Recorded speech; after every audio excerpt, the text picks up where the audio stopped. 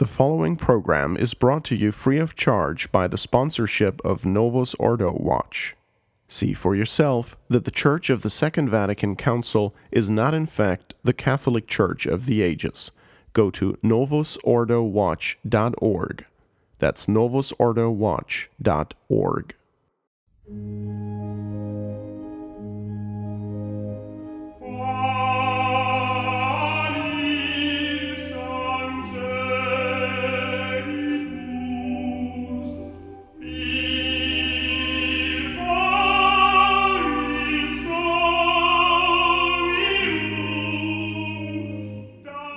Welcome back to Pastoralia on member-supported Restoration Radio. I'm Father McKenna, and I'm normally the guest of this series, but I'm returning here for this episode again to play the role of the host one more time and to speak with our special guest, Dr. Daniel Stanislawski. For those of you who haven't listened to the episode 19 yet on vaccines, what we did together, Dr. Daniel Stanislawski is a doctor in molecular biology and biochemistry, and he is one of my parishioners here up in North Dakota in Grand Forks. Dan, welcome to the show. Thank you for having me. So we've been living in this really bizarre new world as of late, and this is what this whole series, this mini-series, I guess you could say, that we are doing now is about. When we recorded the first vaccine show, it was a show that was done before COVID ever even came to be in our lexicon, really, or at least the common lexicon in the science world. It was known, but not to the general population. And with that, a lot has changed, and so we're covering some of the science-based effects on our lives and whether they're really based in science and what the repercussions towards health and humanity can be. And I think one of the most overtly obvious changes that has come into society that we see literally everywhere about us now is that we live now in a masked world, face shielded, no more smiles, no more frowns, no more expressions to be seen out there. No, we all have to put a mask on to cover our nose and our mouth at all times, as the repeated message on the airplane reminds us that it is the proper way of wearing a mask. Now, I think that in understanding that where we are in society with that, again, you may be listening from somewhere in the world that might be very blessed and not have a mask mandate. I think those are in the minority these days as to people that do not live under a situation where the mask is now a mandatory piece of aperture to be worn by the population. But even if you do live in one of those fortunate places, you know that largely speaking, in general population, there have been mandates about the necessity to wearing masks, that this is something that is a good thing. It is going to prevent you from getting people sick. In fact, it's not so much about protecting your own health. It's an act of charity. We're protecting other people. And that if you don't want to kill my grandma, well, then you better mask up, bud, because otherwise you're a grandma slayer. And like I said, this is our new reality, like it or not. It's being forced upon us. So to start off, we should explore why the powers that be, the so-called experts, politicians, things like that, are telling us that we need to wear a mask. What is their rationale for doing something that really is very foreign in that idea of the general population wearing a mask? What's their reasons for that? Well, that stems from how the virus SARS-CoV-2 is transmitted. It's been shown that it's been transmitted through fecal-oral route, as well as fomite contact, and fomites are any object that can carry the virus that you come in contact with. So like the dirty doorknob type of thing? Exactly. But the primary means by which SARS-CoV-2 is transmitted is through aerosol transmission, meaning you breathe it out, you respire it, and you exhale it, right? And from that comes the theory of mask. And like a lot of other theories in the medical world, it sounds awesome. You put a mask over your mouth, and therefore you're significantly inhibiting the ability to transmit this virus, right? So how are they saying when you breathe out that the virus is being carried predominantly? Are they saying it's just in the very air we breathe, or is it what is their rationale? Because obviously, and we'll get into this more too later on about the science really behind it. But when I breathe, anybody who wears a mask, it's not like wearing a rubber balloon over your face where you breathe out, but you can't breathe out and nothing escapes. Right. So is it carried on the air, or is it carried, is the air allowed to pass through and the virus is theoretically stopped by the mask, or is it carried on something that's in our breath, or how does that work? Well, theoretically, it's in droplets that you exhale, right? So sort of like the mist that comes out of your mouth on a cold day, you can visually see what's always coming out, right? Exactly. And they come in all various sizes, right? And so theoretically, the mask is catching those and stopping it from getting into someone else that's in the room with you, right? Or someone you're standing next to, or whatever happens to be. Okay. So the idea is that we breathe out and out comes the virus. And it's contained in that mist that flies through the air. And that the mask prevents the virus from passing through, or at least in large quantity, right? Correct. It's theory. Yeah, I mean, we were talking about what the powers that be say. This is why it prevents. This is why it's effective in a sense. So with that, it seems to me that okay, if I'm sick with coronavirus and I'm breathing out this polluted mist, as it were, then if the mask works, then in a way it seems to make sense that I would have to wear a mask based on that theory. Right. However, we're not seeing a requirement of sick people to wear masks. We're seeing the requirement of everybody to wear a mask. Correct. So what would be the rationale for, again, what's the stated rationale for everybody to wear a mask? And this involves a word that has become common parlance for people, and that's the word asymptomatic. So the theory is that people, unbeknownst to themselves and unbeknownst to the people around them, are actually sick, even though they're displaying no signs of sickness, and that these individuals, when they are, exhaling, are potentially exhaling a deadly pathogen into the air that you might pick up as well, right? And so what an asymptomatic carrier is someone who is without symptoms, but at the same time, they test positive for the presence of SARS-CoV-2 virus within their bodies. So I could be walking around right now and feel perfectly healthy and well, but they're saying that I could also at the same time be carrying coronavirus. And even though it hasn't made me sick by breathing that out and affecting another person, that coronavirus that's not making me sick could, though, make this other person sick because they could have a different immunoreaction to that. Yeah, exactly. And this is one of the pillars that the lockdowns and the school closures and all this stuff is based upon. It's based upon this theory that an individual, though not in appearance is diseased, is actually carrying the disease, right? Yeah. It's carrying the COVID-19. Okay. How would we, I mean, like you said, we've been hearing about this asymptomatic carrier. We've been seeing that it's applied in vast measures across society now. Not only are we all wearing masks, but you see that, there's nobody in sporting stadiums. Like you said, they closed down schools.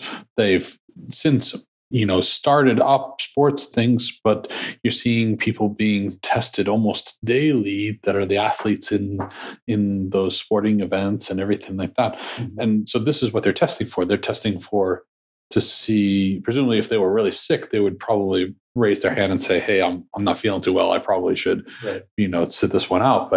But if they're feeling perfectly healthy, but they could be sick, that's why they're testing these people in this category, at least, all the time, then is trying to figure out if they're asymptomatic, right? Right, exactly. Yep. And especially like the athletes and stuff who are in contact with entire teams and other teams, of individuals. That's why they're testing them so regularly to make sure they aren't spreading anything. But the means by which they perform the test is there's a lot of questions about it. There's a lot of things that isn't in the public consciousness that people ought to be aware of. And this test is the now infamous RT-PCR test. Okay, so if I schedule for myself a coronavirus test and I go down to the hospital and they perform the test and they collect whatever sample and everything like that, and then I wait for a couple of days to get the results back, this is that test, correct? Correct. This is most likely. There are a couple other tests that are used, but the predominant one is the PCR test. Okay. And so that's one of those kind of things that has been, I think, a bugaboo in society amongst people that are nervous about it too, is that we hear a lot about false results, false positives, false negatives. Well, I guess nobody really worries too much about false negatives, because if you're not sick and you don't feel sick and whatever, then you don't think about it too much afterwards. Right. But I mean, as a population, I guess if not having symptoms, I could infect somebody, I should be worried about false negative. But also about false positive is the thing that you usually really hear about. Is there credence to that in regards to that? Yeah, there's definitely credence, especially with the PCR. The problem with the PCR test is that it is hypersensitive. It means it can find potentially a molecule of something in your body if you look close enough. And so what ends up happening is that after you get your swab and they perform the PCR test, what they're doing is they're amplifying, that is to say, multiplying that viral particle many, many times. It depends on the cycle. So, and what's happening with the term cycle is that they put this sample in a little machine that runs through a series of temperatures. And once it goes through one series, that's one cycle. And it's amplified that RNA molecule from the virus that many times. And then subsequently, each cycle exponentially expands the number of viral particles they're looking at there. And so, for example, when you get to 20 cycles, you've amplified that original amount a million times, approximately. When you get to 30 cycles, you've multiplied it approximately 1 billion times. And when you get to 40 cycles, you multiply it approximately 1 trillion times, right? I don't know about you, but if you multiply something 1 billion times and you still can't see it, it's not there, that's pretty wild. But what they're doing is they are running this cycle many, many times. I mean, the World Health Organization recommends 45 cycles. The FDA recommends 40 or 42 cycles. So again, that's the 1 trillion times threshold there. And most scientists in the field say 30 is where you should be doing a cutoff for these things, 35 tops. Because what happens is when you get beyond that number of cycles, you're talking about a dead virus. Essentially, you're talking about something that if you extracted it from the person and you tried to grow that virus in a cell culture or a culture dish or something, it wouldn't grow because it's dead. It's not viable, right? And so that's a false positive. That's not an actual sickness. So it's an indirect measure of what's called viral load, because if you become positive after 10 cycles, 15 cycles, you probably have a lot of virus in your body that's live and replicating. But if it's beyond that, beyond the 25, 30, 35 cycles, dead virus, right? It's not something that's actually active infection in your body, and it's not something you're going to spread around. So I guess in that way, would it be sort of, I mean, this is probably like a inaccurate kind of description, but the idea that if I were to go to look for bombs in an area with like a really high powered camera, and so I were to zoom in, I look from afar from satellite, no, don't see any weapons. Mm-hmm. Zoom in some more, still don't see any weapons. Zoom in some more, don't see any weapons. At a certain point, I might get close enough and I might see, weaponry on the ground. And then I can say, okay, now I can identify these weapons here. Mm-hmm. But if I zoom in all the way, like really, absurdly far, I guess, something that's incalculable, I might find bits of metal that are in the sand. Right. And because it's the same metal that used to be from an explosive device that had already detonated and just left bits of debris behind, then the PCR test that hits off and indicates a positive result at 40 times through is really like finding a shard of metal in the sand. That's right, because that RNA fragment that they're looking at could have come from a dead virus, just as easily as it came from a live virus, right? And that's the question. That's the problem. Is all you hear on the news or from experts is a positive or negative, a yes or no thing. When reality is they should be saying positive, and here's the cycle threshold you were positive at, right? Because if it's 40, you can be like, oh, well, I'm safe. It's false, right? And this is information that should be made publicly available as well, because if that's what they're just running, if they're running 40 plus cycles just willy-nilly every single time they do it, the potential for a massive false positive rate is actually very high. And so that's disinformation coming from the news. I mean, there's no surprise in that, but the repercussions of that is lockdown. It's that level, right? Sure. And when you look at society as a whole, I mean, everybody that's ever been to an airport or to a coffee shop or a place where TVs are playing news cycles readily, you look up there really quick as you're walking through the foyer of it, and you see CNN having it. And what do they have? They have like the running infection counter, where some huge number of people are supposedly infected with coronavirus, but we don't. And they call them cases too, right? Cases, right? That's the term. It's like this is the first time someone who is perfectly healthy is a case of something just because a test said that they got it. Yeah, even though they're perfectly healthy, And that's true. We've never done that for any other sickness. No, right? As far as I know, right? So that is really interesting. And there are a number of studies out there now that say that asymptomatic transmission is actually exceedingly rare, if not, doesn't occur type of thing. And one of them that just came out was a study done in Wuhan, China. So the source of this pandemic. And the Chinese Communist Party being what it is, they literally got almost every single adult in Wuhan to participate. So they all got tested, and they didn't find a single symptomatic case of COVID there, but they found 300 asymptomatic cases, and they contact traced those 300 cases, and all of their contacts were negative, right? So they didn't find a single instance of asymptomatic transmission there. And then earlier on in the pandemic too, there was a study that came out of like Vietnam or one of those countries where they've traced one individual, and this individual had 455 contacts. And again, he was an asymptomatic carrier, supposedly. And they tested all 455 contacts. There was 0 cases of asymptomatic transmission. So asymptomatic transmission seems to be exceedingly rare, right? Yeah. Like you say, questionable at best. And that's in line with what we know about influenza, right? Influenza is there's no instances of asymptomatic transmission, or at least again, there it's very, very rare. Yeah, I think about that a lot with this that's been going on. That especially traveling a lot, or like I do, it's I think about when I do get being sick. Sometimes I don't know where it comes from because we're interacting with tons of people in a parish at any given time. It could have come from anywhere.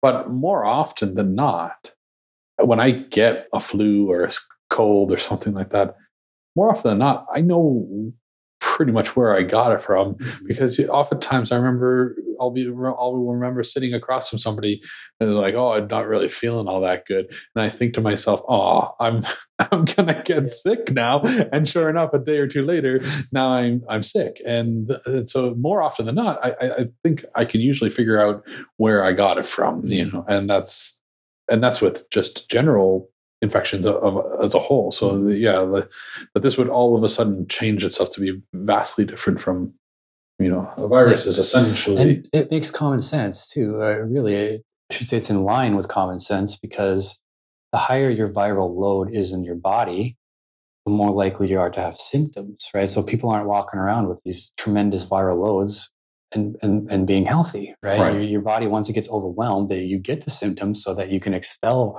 the viruses to help your body recover, right? This is very basic stuff, actually. Again, another part of common sense has kind of gone out the window with the whole COVID thing. So most interesting. So I think most of our listeners will not be surprised by the fact that there has been a lot of questionable information that's come out there about this illness, and that I think at this point in time, again, most of our people are looking at this with a skeptical eye, at least to some extent. Mm-hmm.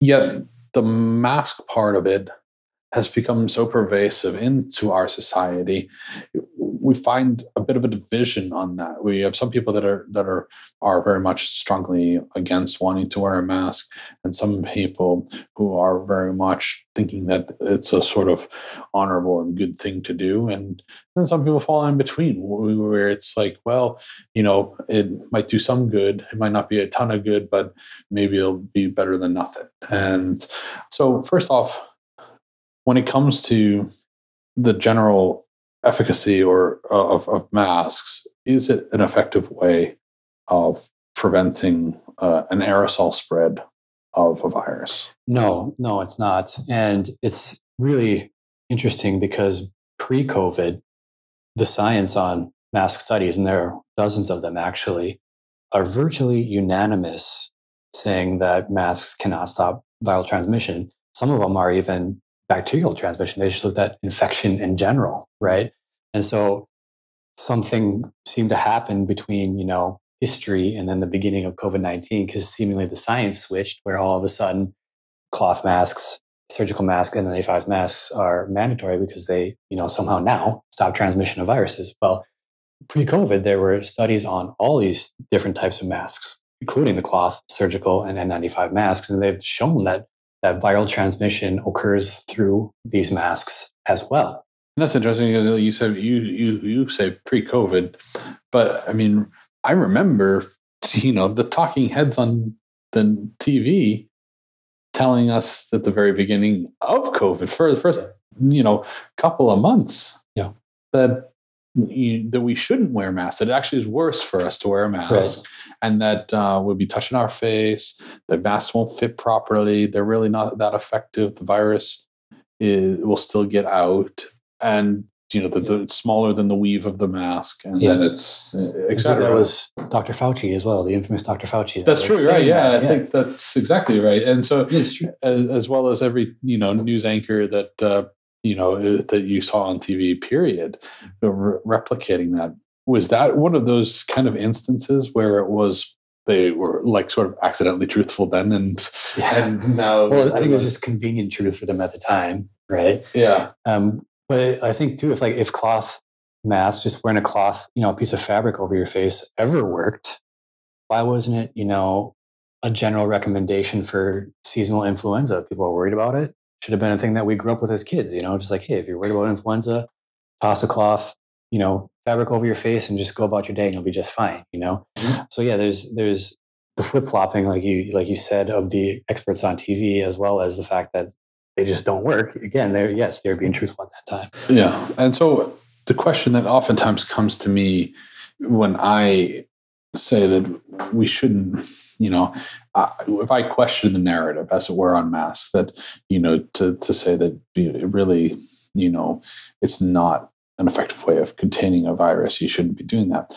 One of the pieces of rhetoric that, must be in some sort of like stupid meme out there or whatever, I can only imagine, because it seems that the hardline masked people all seem to repeat the same stupid phrase, and that just usually means it comes attached to some picture on the internet, I'm guessing.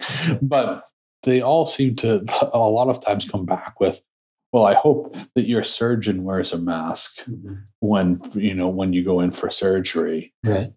As some sort of comeback to say that, well, if you don't think masks are effective in preventing the spread of illness, then why would your doctor be wearing it? And I think that's a legitimate question that needs to be answered, though. Why do we see most surgeons wearing a mask? What is the purpose of that? Do they wear it to prevent infection of their patients, especially in a vulnerable state where they are laying open, and to what degree is it effective, and why? Well, they've actually done studies in surgical theaters comparing, half of the doctors will wear masks for the surgery and then another half doctors won't. And they found zero difference between infection rates between those two groups, right? But so the reason the mask is there is to prevent, like slobber or whatever coming out of the surgeon's mouth, or something they ate for lunch, popping out of their mouth and, going into hitting someone's heart. You don't want that happening. Right. And so in those cases, the mask's 100% effective at stopping that stuff, but stopping viruses, even bacteria, don't think so. So it's really for debris control. And I think people that is probably like, it's another example of sort of like the oversimplification of it, right? Mm-hmm. That we look at that and we think, well, the doctor wears it for surgery because it keeps the patient from getting infection. But we don't think of infection as, we think of it as just a general infection, and that viral infection and bacterial infection are the same thing as, other types of means of infection. And what we're talking about here is not an aerosol spread of germs, but rather we're talking about essentially infection that could come from foreign debris that would come out of a doctor's mouth, because we don't think in terms of, none of us are around, unless you are a surgeon, none of us are around for surgeries. If the surgery is upon a family member, we drop them off at the hospital, we come back when they're out of surgery. When the surgery is upon us, it is over in a moment because we're unconscious, and that's it. But what we fail to realize is that these surgeons are in there, and let's say it's a major surgery, it's an open heart surgery, they're doing major bypass or something like that. You are literally talking about a period of time that could be 8-10 hours where a doctor is standing over a patient with an open chest cavity, like a wide open chest cavity. And in that time, they have to perform many complex aspects to their job to perform the surgery well, and have to communicate with all of those who are assisting him along the way. And so all these people standing over such a patient, talking for 10 hours, at points in time, they're bound to spit a little bit. They're bound to have bits and pieces of whatever fall off, or there'd be the tuna sandwich in the teeth, or it be just the larger droplets of spittle that would come out and fall down and be a potential source of some potential infection. But what we're saying is that it's rare, and it's so rare that, like you said, studies are done that that showed essentially no difference between doctors with masks or doctors without masks for performing surgeries, and that it's never had anything to do with aerosol infection whatsoever, or viral infection or whatever. That has never been part of the equation as to why wearing a mask. Right. Yeah. Right. And there's actually the Norwegian Department of Health, their CDC or whatever, and they estimated that 200,000 people would have to wear a mask to prevent a single infection. So we're not even talking, symptomatic or severe COVID at that point. It's just a single infection from happening, right? And that's the instance where, if you're wearing a mask and you sneeze, and the huge droplet that would have otherwise landed in your buddy's mouth that's sitting right across the table from you gets caught by the mask, well, then that's the one instance where this thing works. And I'm guessing that'd be like a theoretical 200,000 in a crowded room where nobody is socially distanced and right. Anything like that, right? We're not talking about, because people will be out there doing the math, like, well, 200,000, we got 7.5 billion people in the world. That's a fair amount of infections prevented, but it's not going to prevent infections just from people living their lives. It's if you crowded 200,000 people in a box. Yeah, and it's also that infection is far more likely than not to be asymptomatic too. So it's basically negligible, right? Also, why are masks so ineffective at stopping this? And the reason is because these aerosols, they're a lot of them, they come in all different sizes, but some of them are incredibly small. And I'm talking about the aerosol particle itself, right? The tiny spit blob, if you will, right? And some of these are so small, they're micrometers in diameter. And a micrometer is 1/1,000,000th of a meter, right? And so incredibly small. And people have actually looked at these things, and they've found that even these tiny little aerosol droplets can carry up to 10 million viral particles. In fact, they found anywhere between 1,000 and 10 million particles in these things. So that's how small viral particles are.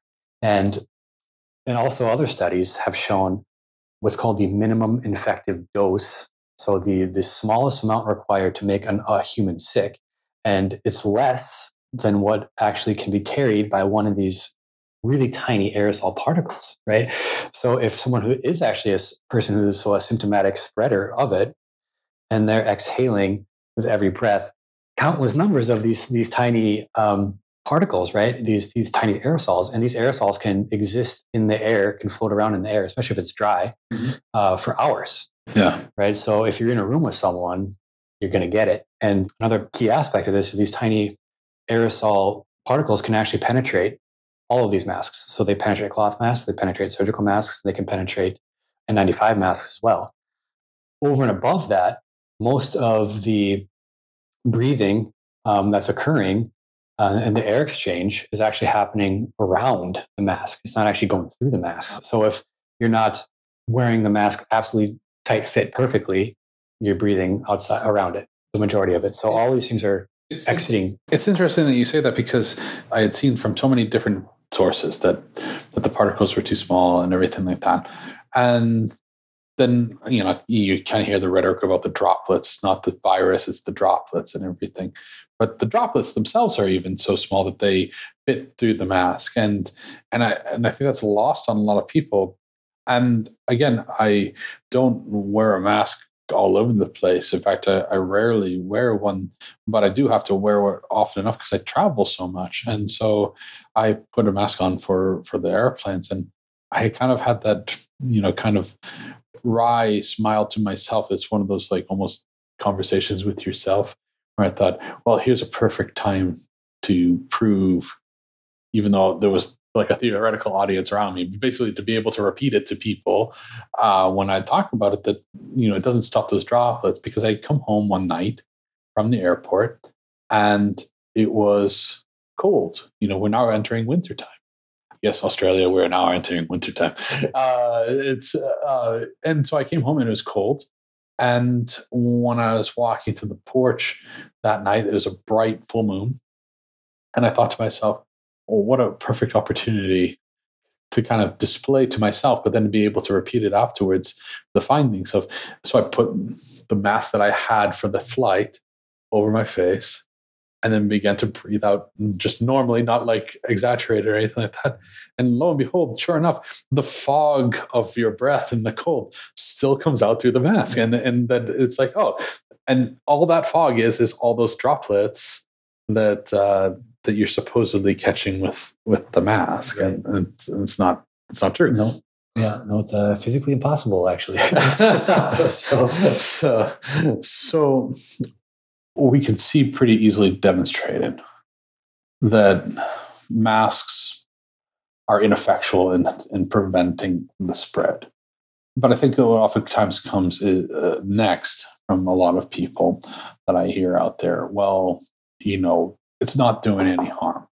They're telling you to do this, and yeah, we might know that doesn't help you.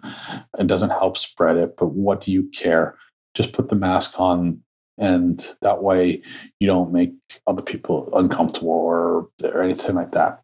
This is oftentimes presented, but is it just that benign? Or are there potentially negative effects from wearing a mask as well? Yeah, if it was benign, it would be no big deal, right? But no, it's not. There are multiple things that can happen from wearing a mask.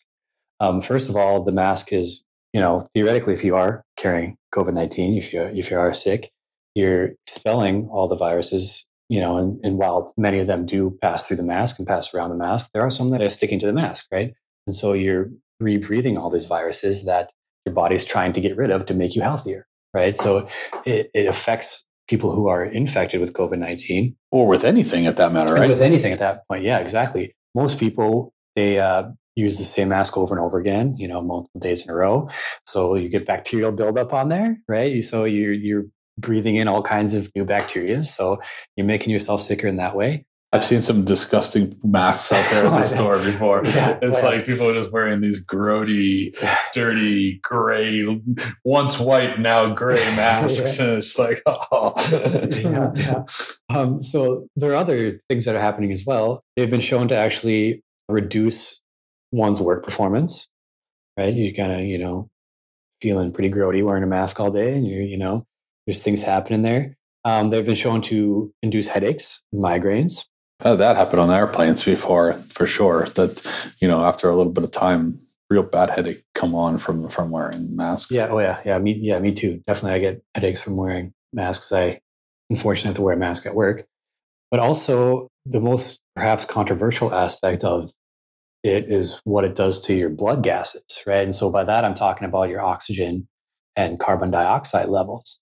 Well, the analogy I like to use is wearing a mask is kind of like hooking your exhaust pipe up to your intake, right?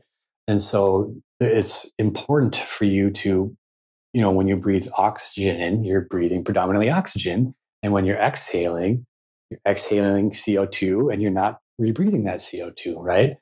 And so when you're wearing a mask, you're increasing the amount of carbon dioxide you're breathing, and you're also reducing the amount of oxygen you're breathing in. And so both of those things have health effects. And so the lessened oxygen level in your blood is called hypoxia, and the increase in carbon dioxide in your blood is called hypercapnia. And hypoxia, especially, is associated with a number. I won't, rattle them off, but there's a lot of diseases that are associated with hypoxia. Now, mask wearing has never been studied with respect to these things, so there's no certain answer to whether hypoxia wearing a mask is going to induce hypoxia sufficient enough to cause these problems. But one thing that it does is it reduces your immune system. It suppresses your immune system to the point that it's unable to fight off infections that is already in your body. So we've shown that it is ineffectual in stopping the spread of the virus, but it actually inhibits you. That once you catch a virus that has come through your mask, then you can't fight it off because the carbon dioxide is preventing the loss of oxygen. Oxygen. Yeah. So because oxygen is obviously very important, right? And there's a lot of biochemical mechanisms in your body that sense your oxygen level and try to keep it at a nice homeostasis, right? A nice balance, right? And if you deviate from that balance a little bit, your body knows, right? And it's gonna kind of turn on emergency systems to keep systems going. Well, if it exists perpetually, and not perpetually, it's actually for 8 hours a day when you got to wear it or whatever. These things can become pathological, right? And so, there's a lot of aspects of mask wearing that are damaging, and they shouldn't be mandated without study. And and it's another issue with it is that these things aren't studied. The long-term health effects of mask wearing have never been looked at, have never been investigated. Yet it's another thing that's been just like, yep, you all must do this now, and it's good for you, and it's going to stop this nasty pandemic. Believe us. So, sometimes it's pointed out, like people, scour the internet and find things, and they'll show me pictures of people during the Spanish flu, because COVID is our generation's version of the Spanish flu, according to what they say. It's the big pandemic. It's different than everything else, etc. And they'll find some pictures of people wearing masks. Was the Spanish flu different than the coronavirus in that regard? Is that just based on ignorance, or was it something that was mandated at that time, or some people just did it on their own? What was going on there? I don't know that it was mandated. It was definitely strongly recommended.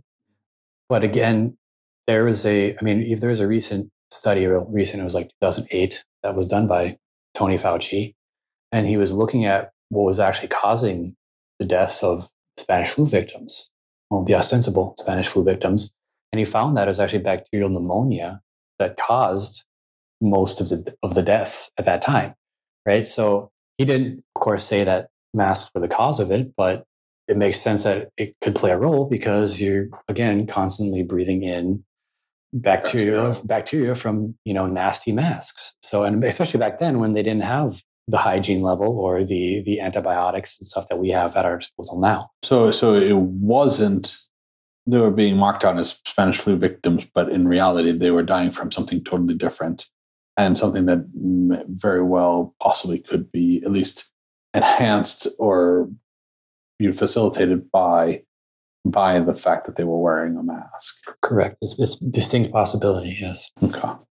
When it comes to wearing a mask, is there any time at all that we can look at and say that this is something that would be beneficial to us? Like, is there a circumstance out there? And so maybe it's foolish for us to wear, to be put into that position to wear it as a society, and maybe even the go-to model of the surgeon, isn't really necessary.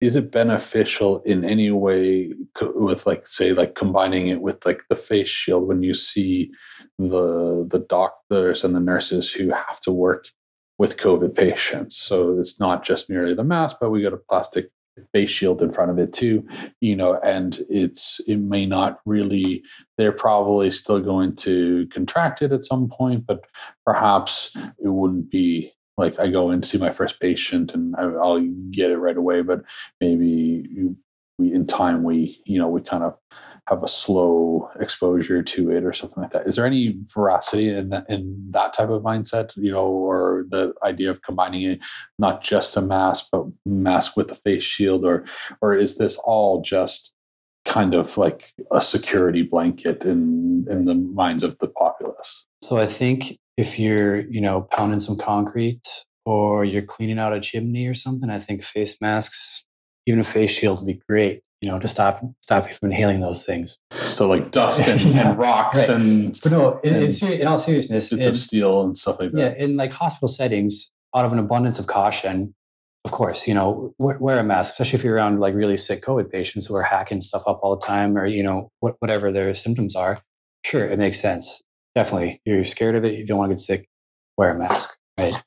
But general population, making them do that, no, it's not going to do anything. And if you are a hospital worker, should you have any real it might make you feel better, but should you have any real expectation that that's going to help you at all? No, I don't. Again, I think we demonstrated that it's actually impossible for masks to stop true transmission of this virus, of any virus. So, right. And I guess when you're talking about a single droplet in the mist of breath being able to contain a million viruses in it, the idea that, a small portion of droplets or a small portion of viruses in comparison being stopped by a face mask is something that is so minuscule that it's statistically irrelevant at that point. And if you're inhaling one, it's you're inhaling multiple. It's not just one you're actually inhaling. There's probably thousands, Of course. So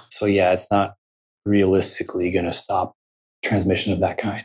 Stretching it out to its most extreme, those who have to handle viruses on a regular basis in a laboratory type of setting, or those who are responding to like a true unknown outbreak of disease on a mass scale where death is inevitable. Well, a perfect example of like really where if you catch a disease, the risk of death is very high, like something like an Ebola, right? Mm-hmm.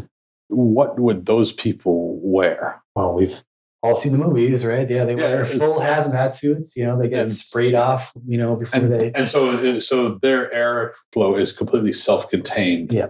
So exactly. If coronavirus were on par with the lethality and danger of something that was really a major threat to society, then we would be seeing doctors, first responders, and technicians in laboratories wearing not a face mask, but in reality wearing a completely self-contained hazmat, head to toe covered, no permeability whatsoever, and with its own oxygen source that would be decontaminated by harsh chemicals before removal. Right, exactly. And instead we're putting on pieces of t-shirts to cover our face. Yep.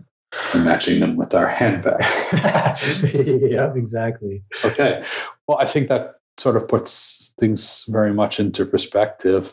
Thank you very much, Dan, for your coming on this show and helping us out and kind of walking us through some of the science behind what has certainly been a most confusing and oftentimes divisive and frustrating and reality that we're living through here. And I really appreciate all your help, and thanks for coming on the show. Thank you very much for having me. All right.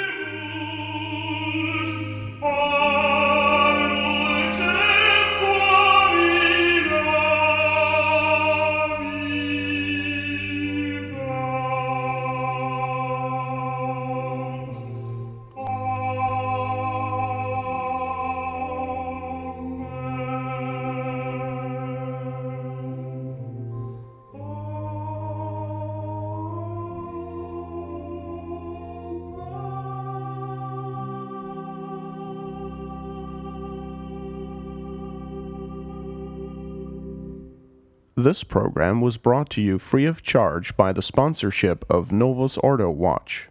See for yourself that the Church of the Second Vatican Council is not in fact the Catholic Church of the ages. Go to novusordowatch.org. That's novusordowatch.org.